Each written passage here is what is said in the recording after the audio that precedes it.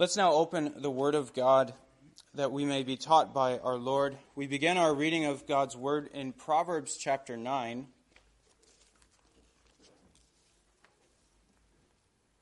Proverbs 9. That's Proverbs 9, verse 13 to 18. Just a few verses from that chapter.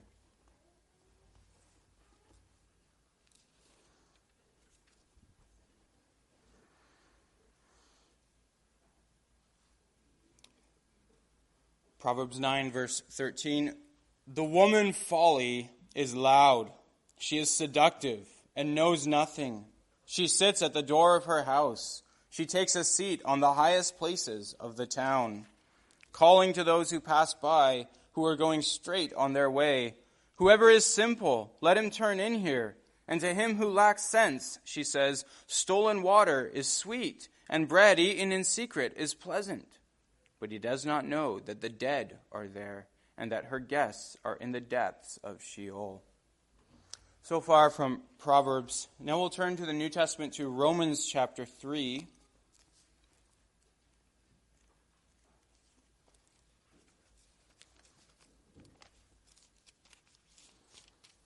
Romans 3, verse 9, and we'll read through verse 19.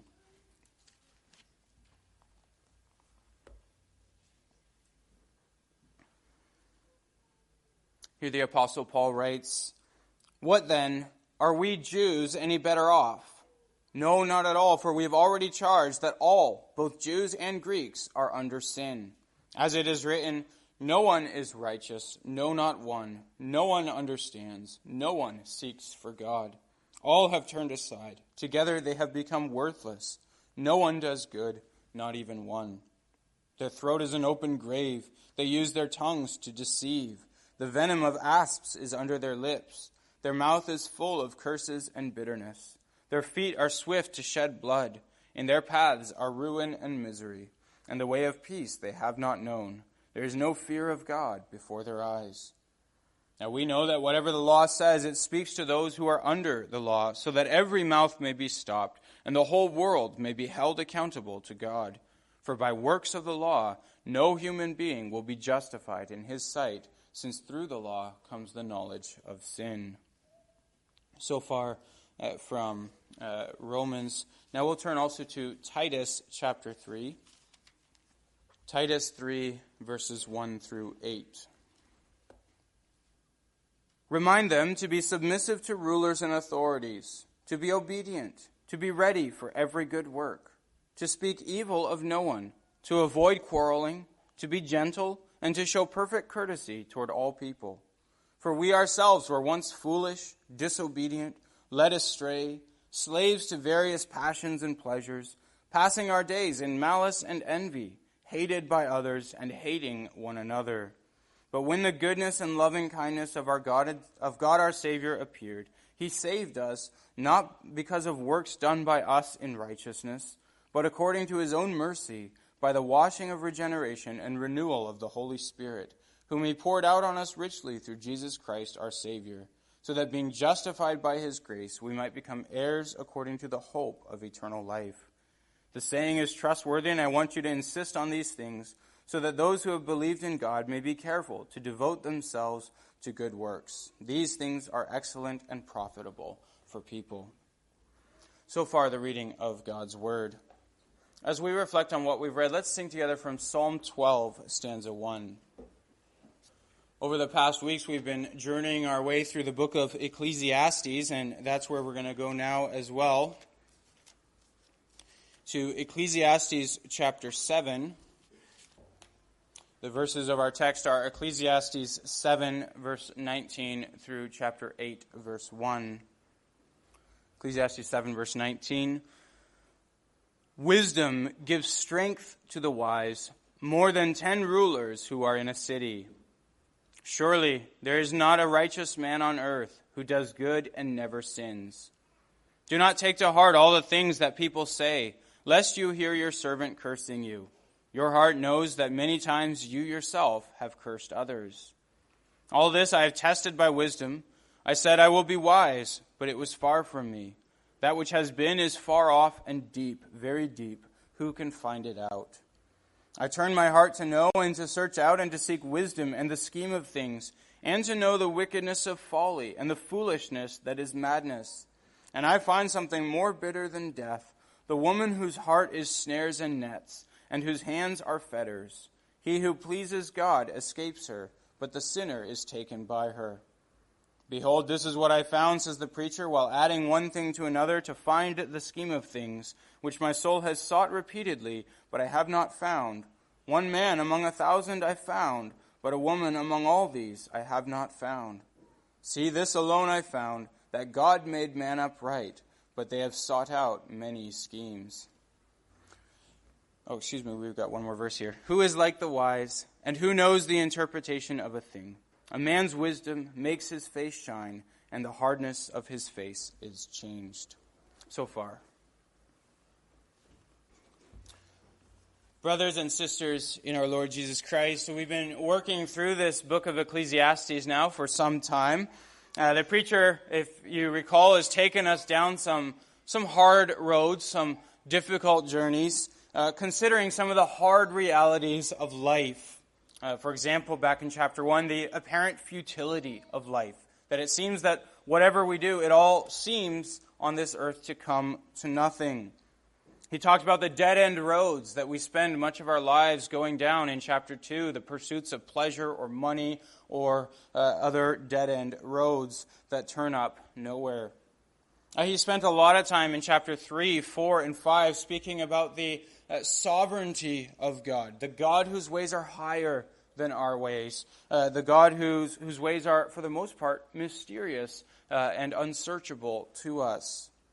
And if there's one single message that we've been getting all along in this book of Ecclesiastes, one thread that works its way through the whole book, it is the preacher is calling us to fear God.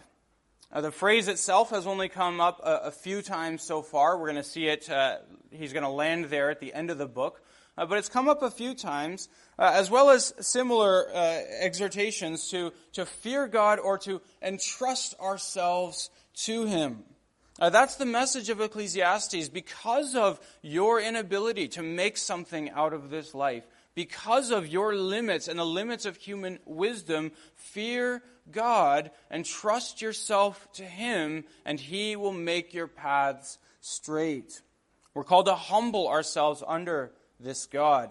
And one of the effects of this that the preacher's highlighted is when we humble ourselves under God, instead of seeking to be God, then we can take this life that God has given us as a gift to be enjoyed under God's favor, instead of using it to fight against or wrestle with God. We can use this life as a gift for His glory. So here we are then in chapter 7, and chapter 7 is a book of Proverbs. So we've been slowing down and we've been taking our time as we work through chapter 7. And this is now the third and the last week that will be in this chapter. You'll remember we divided this chapter into 3 parts. Part 1 had to do with the theme of endings, the value of pondering the endings, the ending of your life, or the natural end or outcome of your lifestyle. Pondering endings. The second part we saw last week focused on our human limits, the limits of our human wisdom to search out what God has left mysterious, or to make straight what God has left crooked. He spoke of some of the attempts of human wisdom to manipulate God. The idea that if we just follow certain rules, God will be pleased with us. Man-made religion that seeks to earn God's favor, a favor and a righteousness that God hasn't given. And he shows the folly of that life, how that ultimately destroys the so-called religious person. Now in this third section of chapter 7, what the preacher really focuses on is the reality of sin. The reality of sin in this world. Wisdom, how does wisdom live in the face of a fallen world? Now the preacher begins in verse 19 with this reminder that wisdom is strength. Wisdom is strength. And perhaps the reason we need that reminder is because it seems the preacher has has almost disparaged wisdom so far. You look back at verses 16 to 18, and he's been saying, don't be too wise, or don't try to be too wise, because you'll destroy yourself. But his point is not wisdom is bad. His point is there are limits to wisdom. Well, now in verse 19 he reminds us, wisdom is strength. Wisdom gives strength to the wise man more than 10 rulers who are in a city. There is an effect of wisdom that it gives strength to those who have it, more than power, more than prestige, more than authority.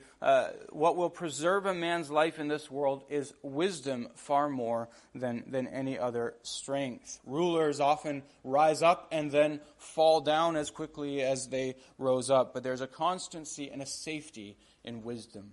So now the preacher is urging us back to wisdom. He's not saying he hasn't been telling us to abandon the pursuit of wisdom, and now he calls us again to that. Well, with that in mind, then, he urges us to reflect on how wisdom deals with the reality of a fallen world. That begins in verse 20. Surely there is not a righteous man on earth who does good and never sins. No one is immune from sin. And do you recognize this, brothers and sisters, that no one is immune from sin? I know we teach that. That's one of the hallmarks, in fact, of the Reformed tradition, the doctrine of total depravity, that sin affects everyone, and more than that it affects every part of our lives and our being. So we teach that, but do we believe it in practice? Well, sometimes you might wonder, because it's very easy for us, we put people on a pedestal. And we tend to believe that person cannot sin. That person cannot do wrong. And that's a foolish and it's a dangerous thing to do, to put someone else on that sort of pedestal. It's foolish because we know better, right? Scripture teaches us otherwise, and experience in the world teaches us otherwise.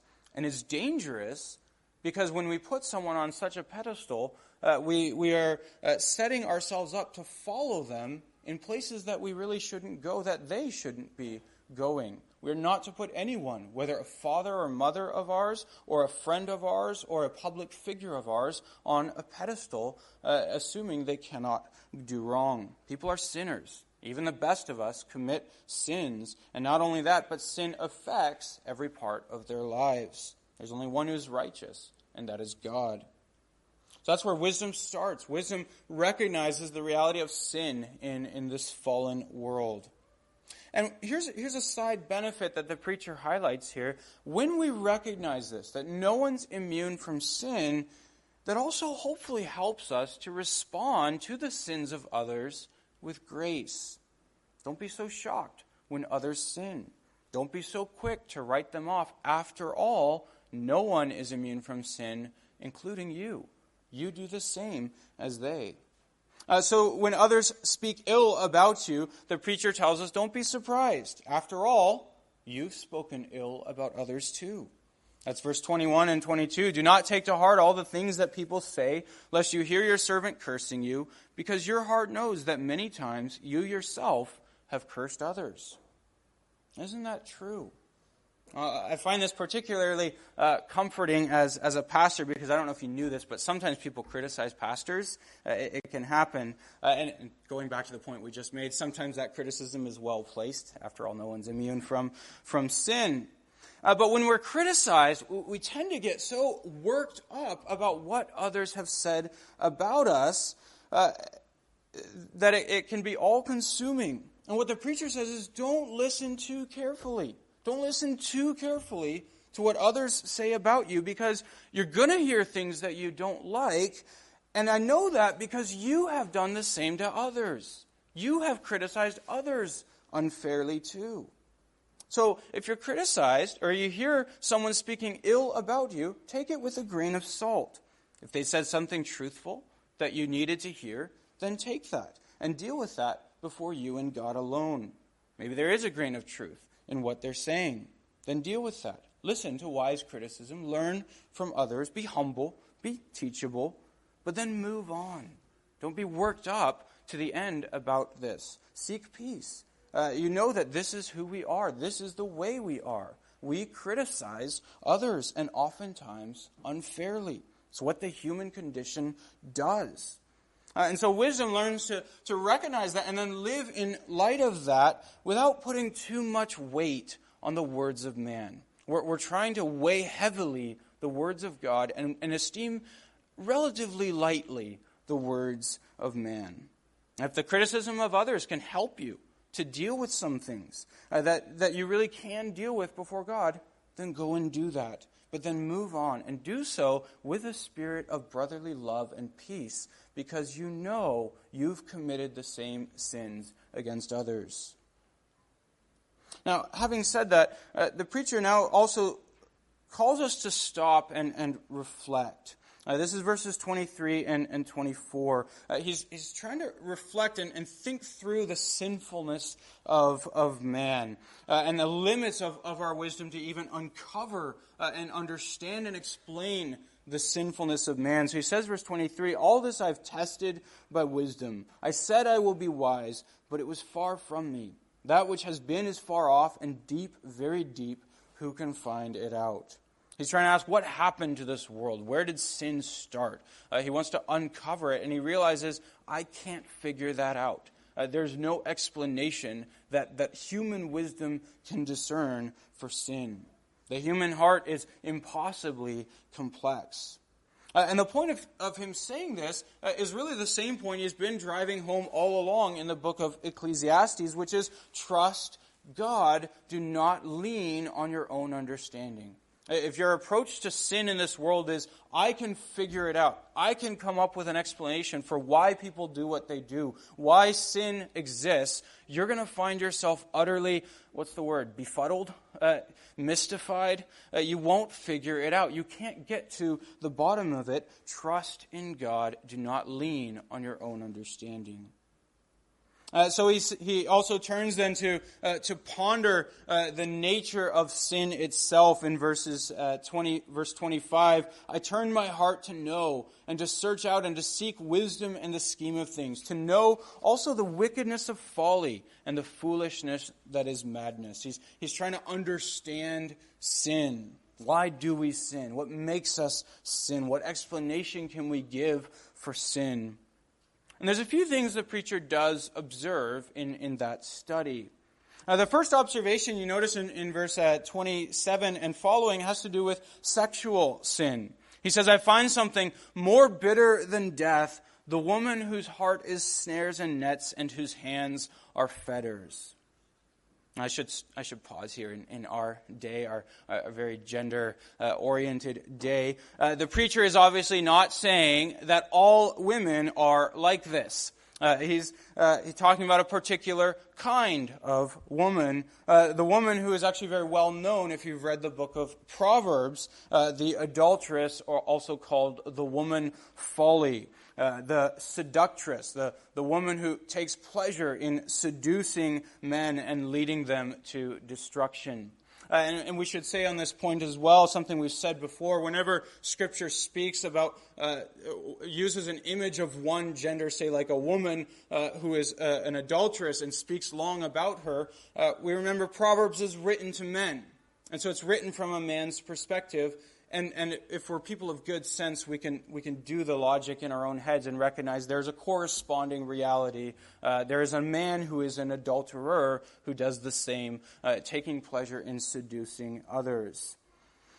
So, anyways, what is striking about this is the way that he describes this seductress as having a heart of snares and nets, and having hands as fetters. We've seen this concept before of snares and trap. They seize a person who unwittingly steps into them. Well, see, here's the thing. The immoral man, the man who is living in what he thinks is sexual freedom, who is either sleeping around or is watching pornography and thinks he's a free man and allows himself to be seduced. He thinks he's free, but in fact he is falling into the very trap that God himself has set for him. Yes, God has set it for him. It's what Scripture says elsewhere, Proverbs 22, verse 14, "The mouth of the forbidden woman is a deep pit. He with whom the Lord is angry will fall into it." It's a snare that an unrepentant heart stumbles right into, thinking he's free, and in fact falling trapped to his own destruction. This is a terribly frightening reality, really, when we think about it, when we consider how weak and susceptible to this we all are. Now, the one, he says, who pleases God will escape this snare. But the sinner, that is the one whose heart is still given to sin, the sinner will be ensnared by her. Which means that, as we've seen many times in Ecclesiastes, nothing matters more than getting right with God. Nothing matters more than getting right with God. If you think you can get through this life having a double mind, having a double heart, committed to God, but holding on to sin, you will be ensnared and you will fall and stumble. Do not take your salvation for granted. Yes, you trust in God's salvation. Yes, you rejoice, but make sure that every day you are right with God. So there's the preacher's first observation. As he ponders the reality of sin, he recognizes sin really is a snare. Sin is a snare that God leaves in this world for sinners to fall into because their heart is not right with God. God has set snares in the path of those who rebel against him in order to utterly destroy them, and they will run headlong right into those snares. There's more, though. The preacher here, as he's trying to understand the operations of sin within the human heart, he's trying to search it out. And then in the end, he discovers there simply is no explanation for sin. You can't explain sin. Sin is madness. It is insanity. And you can't explain insanity. So verse 27, behold, this is what I found, says the preacher, while adding one thing to another to find the scheme of things, which my soul has sought repeatedly, but I have not found. One man among 1,000 I found, but a woman among all these I have not found. Now, what do we do with this? What does the preacher mean with this one man among 1,000, but a woman I have not found? Well, let me have a bit of fun with this first. The most common interpretation, which the NIV also takes, is he's saying, I've found one upright man among 1,000, but I have not found a single upright woman. Now, let's suppose that is what the preacher means. If it is, and you find yourself, let's speak to the women here, if you find yourself taking offense at that, I would submit to you that if that's what he means, that there, out of 1,000 women he has not found one, you probably shouldn't be offended, because even if he had found one, it wouldn't be you. At least there's a high likelihood it wouldn't be you. Likewise for the men, if you're hearing this and you're taking pride saying, yes, I knew that our gender was the superior one, you probably shouldn't be taking too much pride, because chances are that 1 in 1,000 wasn't you. You are there with the others.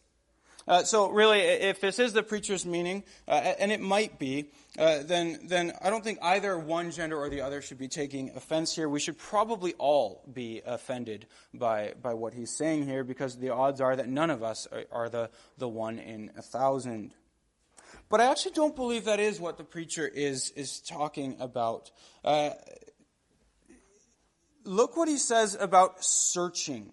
It starts all the way back in verse 25. The one common word in this section that he repeats over and over is this searching and finding. Searching and finding.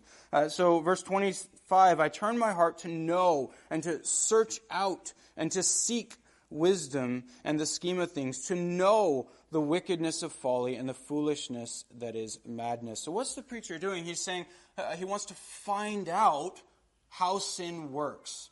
And what he's saying then here, he's not, when he speaks of finding one man, he means finding out, understanding one man's sin. So out of 1,000 men, he's saying, I can understand maybe one man's sin, and I can't even understand a single woman's sin. I'm trying to search out the hearts of people, and I'm finding sin to be almost entirely inexplicable. And I actually wonder whether the one man in 1,000 here is actually the preacher himself, writing as a man. I can understand, find out one man's sin that is my own. And as far as the other gender, I'm absolutely hopeless in understanding their sin. And so then he comes to his conclusion. Verse 29, he says, see, this alone I have found. Notice again that word. This is one thing I have found out, that God made man upright, but man has sought out many schemes. Now there's his conclusion as he studies the nature of sin. Sin is not something we can explain. Sin is folly. It is madness. There's no advantage that sin gets you. Even if you sin your entire life long and get 1,000 benefits in this life, then you will afterwards still stand before God who will judge you. Sin makes no sense. It cannot be understood. God made people upright, but they have sought out many schemes. It's an inexhaustible list, too, of the schemes that man has sought out. Man has perverted all that God has made good. We abuse others. We seek to control or manipulate others. We establish institutions to assert our authority and take advantage over others. And go to the headquarters of some of the bigger corporations and you see the lobbyists working together with government officials. And you can just marvel at the schemes that man comes up with to take advantage of his neighbor, to get ahead of his neighbor, even at the expense of those who are helpless. We justify ourselves. We excuse ourselves. We blame our sins on others. You think of Adam blaming Eve after they fell into sin. We minimize our sin, making it appear smaller than it really is. We live in a world of lies and excuses of our own making, always reshaping the truth to fit our own desires. We justify ourselves in ways that we would never justify others. And those are just some of the schemes that man has sought out. And in doing a study like this, reflecting on the nature of sin itself, the madness of wickedness, as he says, truly trying to understand the operations of sin in the human heart will very quickly take you into a labyrinth of wickedness in the human heart. You don't need to be religious to observe this either. Psychologists, men like Carl Jung, now popularized in Jordan Peterson, have observed the same thing, the dark side of the human personality. Man has sought out many schemes. And when we see all this, we might be tempted to despair and to think, how could God have created such a creature as man? And that's actually where the preacher's reflections lead him as well. So his conclusion is, God made man upright. That wasn't how God made us, but man has sought out many schemes. There's enough we can know about ourselves to know this isn't the way I'm supposed to be. This isn't the way that God made me. The knowledge of God and the knowledge of right and wrong, those are still inscribed on the human heart. Paul observes this in Romans 1. Every culture, every people, even the most remote people living in some jungle have a sense, a knowledge of right and wrong, yet we don't do it. We know what is right, but we don't do it. It's a frightening reality as you observe the human heart. Well, brothers and sisters, do you understand yourself to be the person, to be the human being that the preacher is studying here? Not all of us believe this, at least not in practice. It's easier to believe that my motives are mostly good. And we do this all the time when we get into conflict or when we commit sin. We look on ourselves and we say, yeah, but my motives were good in this. So the preacher says, no, your motives are not only bad, but you are profoundly deceived about how bad they were. Look at the human race and ask yourselves, are our motives generally good? Are our desires generally good? Look at the wars, the abuses or the genocides or the racism that has pervaded most of human history, and look what they testify to. They don't testify to hearts that are basically good, but rather hearts that have sought out many schemes that are perverse. And so, brothers and sisters, this is the backdrop, when we see this in Ecclesiastes, this is the backdrop against which we have to see the gospel message. It's only when you understand the hopelessness of man, the helplessness of man, that you appreciate the glory of the gospel. It's to that world, this world of deceptive, manipulative, self-righteous, guileful sinners that God sent his Son to take their place, to die, to save them, and to make them new. It's this world that Christ came to be rejected by those very people, to be crucified so that he could take on himself the sin or the punishment for sin that they deserve. And consider God's mercy to an indescribably, unsearchably sinful, perverted human race. Remember too, God is holy. God doesn't look objectively on the sin of this world. God looks with great anger on the sin of this world, and even still responds in mercy. And so the gospel shows us, in one singular picture of our Savior on the cross, God shows us God's perfect, holy judgment against sin, punishing humanity for all its evil, and also the depths of God's unfathomable mercy for such sinners. He shows us far more grace than we would ever show our neighbor. And so when we reflect on this, as the preacher does, what's especially striking is that that Christ died not only to save us from the guilt of our sin, but Christ died to save us from the sin itself. God looks on this world, and his goal is not just to rescue us from hell, but to make us a new people. As unfathomable as sin is, that's what the gospel seeks to address, to correct in our hearts what we ourselves don't even fully understand. All the misplaced motives, the envy, the hatred, that's what the gospel seeks to address. And just think about it from God's perspective, just as we have a tendency, if you can think of someone, if I dare to say this, someone that you dislike. You think of someone that you dislike. Maybe it's something they said about you or something that they did. When we hate certain people or dislike certain people, we don't just hate or dislike what they did, but what they did testifies to who they are and leads us to hate them themselves. Well, the same thing you would expect would come from God's perspective towards us. As God looks on us, he sees not just the sin we've done or the things that we've said or the things we've failed to do that we ought to have done, but through those, God sees you. God sees your heart. And God sees a heart that is offensive to him, a heart that grieves him.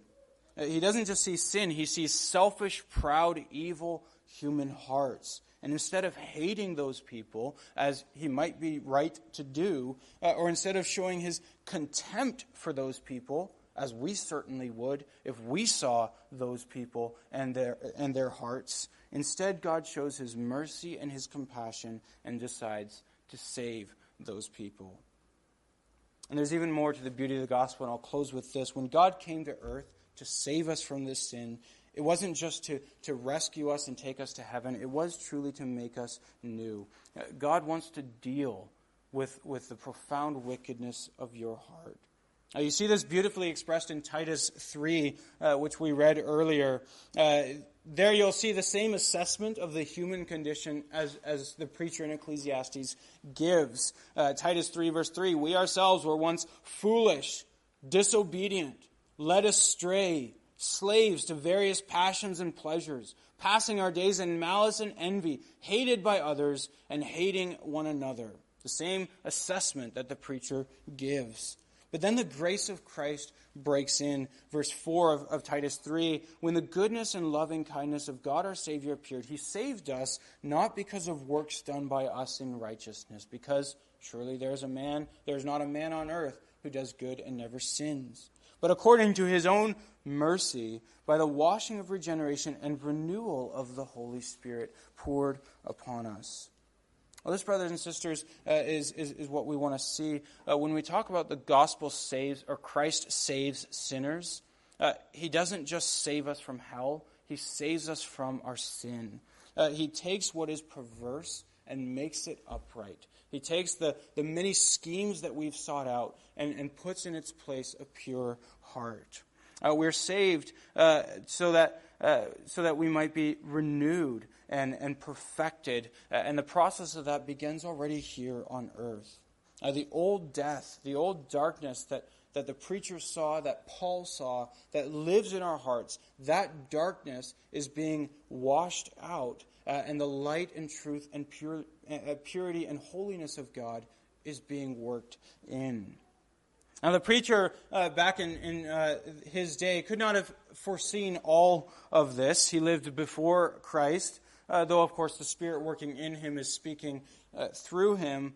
But what the preacher did understand as he reflected on the fallenness of man is that God called us for this very reason not to put our confidence in man, but to put our confidence in God, who alone can fix what he has left crooked.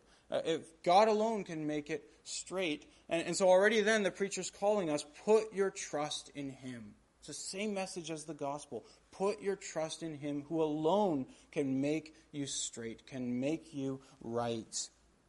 And that's where the last verse of chapter of our text comes, which is the first verse of chapter 8. And I want to just end with that verse.